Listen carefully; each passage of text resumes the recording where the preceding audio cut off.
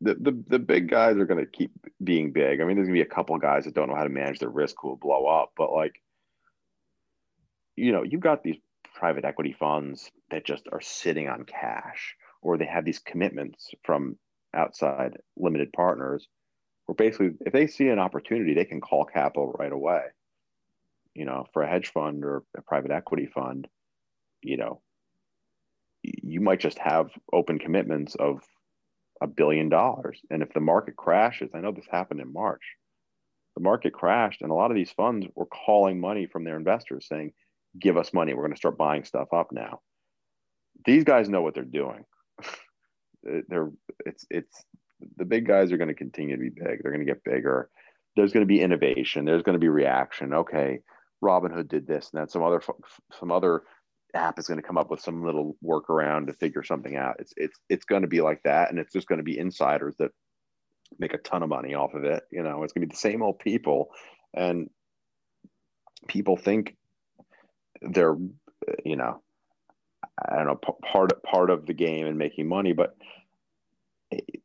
I don't know. I think it's sort of like modern day fiefdom in a way, where the rest of us just have to work and do our thing, and we're sort of under the reign of these tech overlords.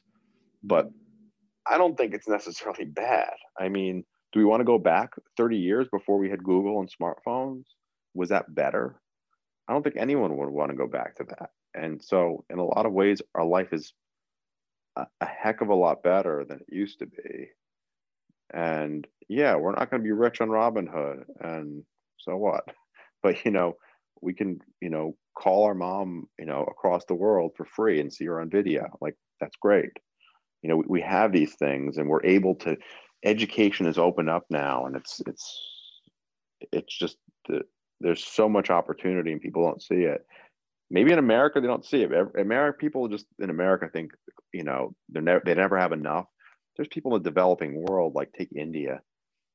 These people are hungry. They're ready to kind of take on the world. And if you look at these online courses and stuff, a lot of people are from developing nations around the world, and they're serious students, and they're learning this stuff. And you know if they have good English skills, why can't they be doing jobs in America? And they are. There's offshoring happening. So like, this is what America needs to think about. They need to not think about Robinhood and this nonsense. They need to think that like global competition is only getting more intense, and people don't see it. They're ready to eat America's lunch, and it's already started years ago.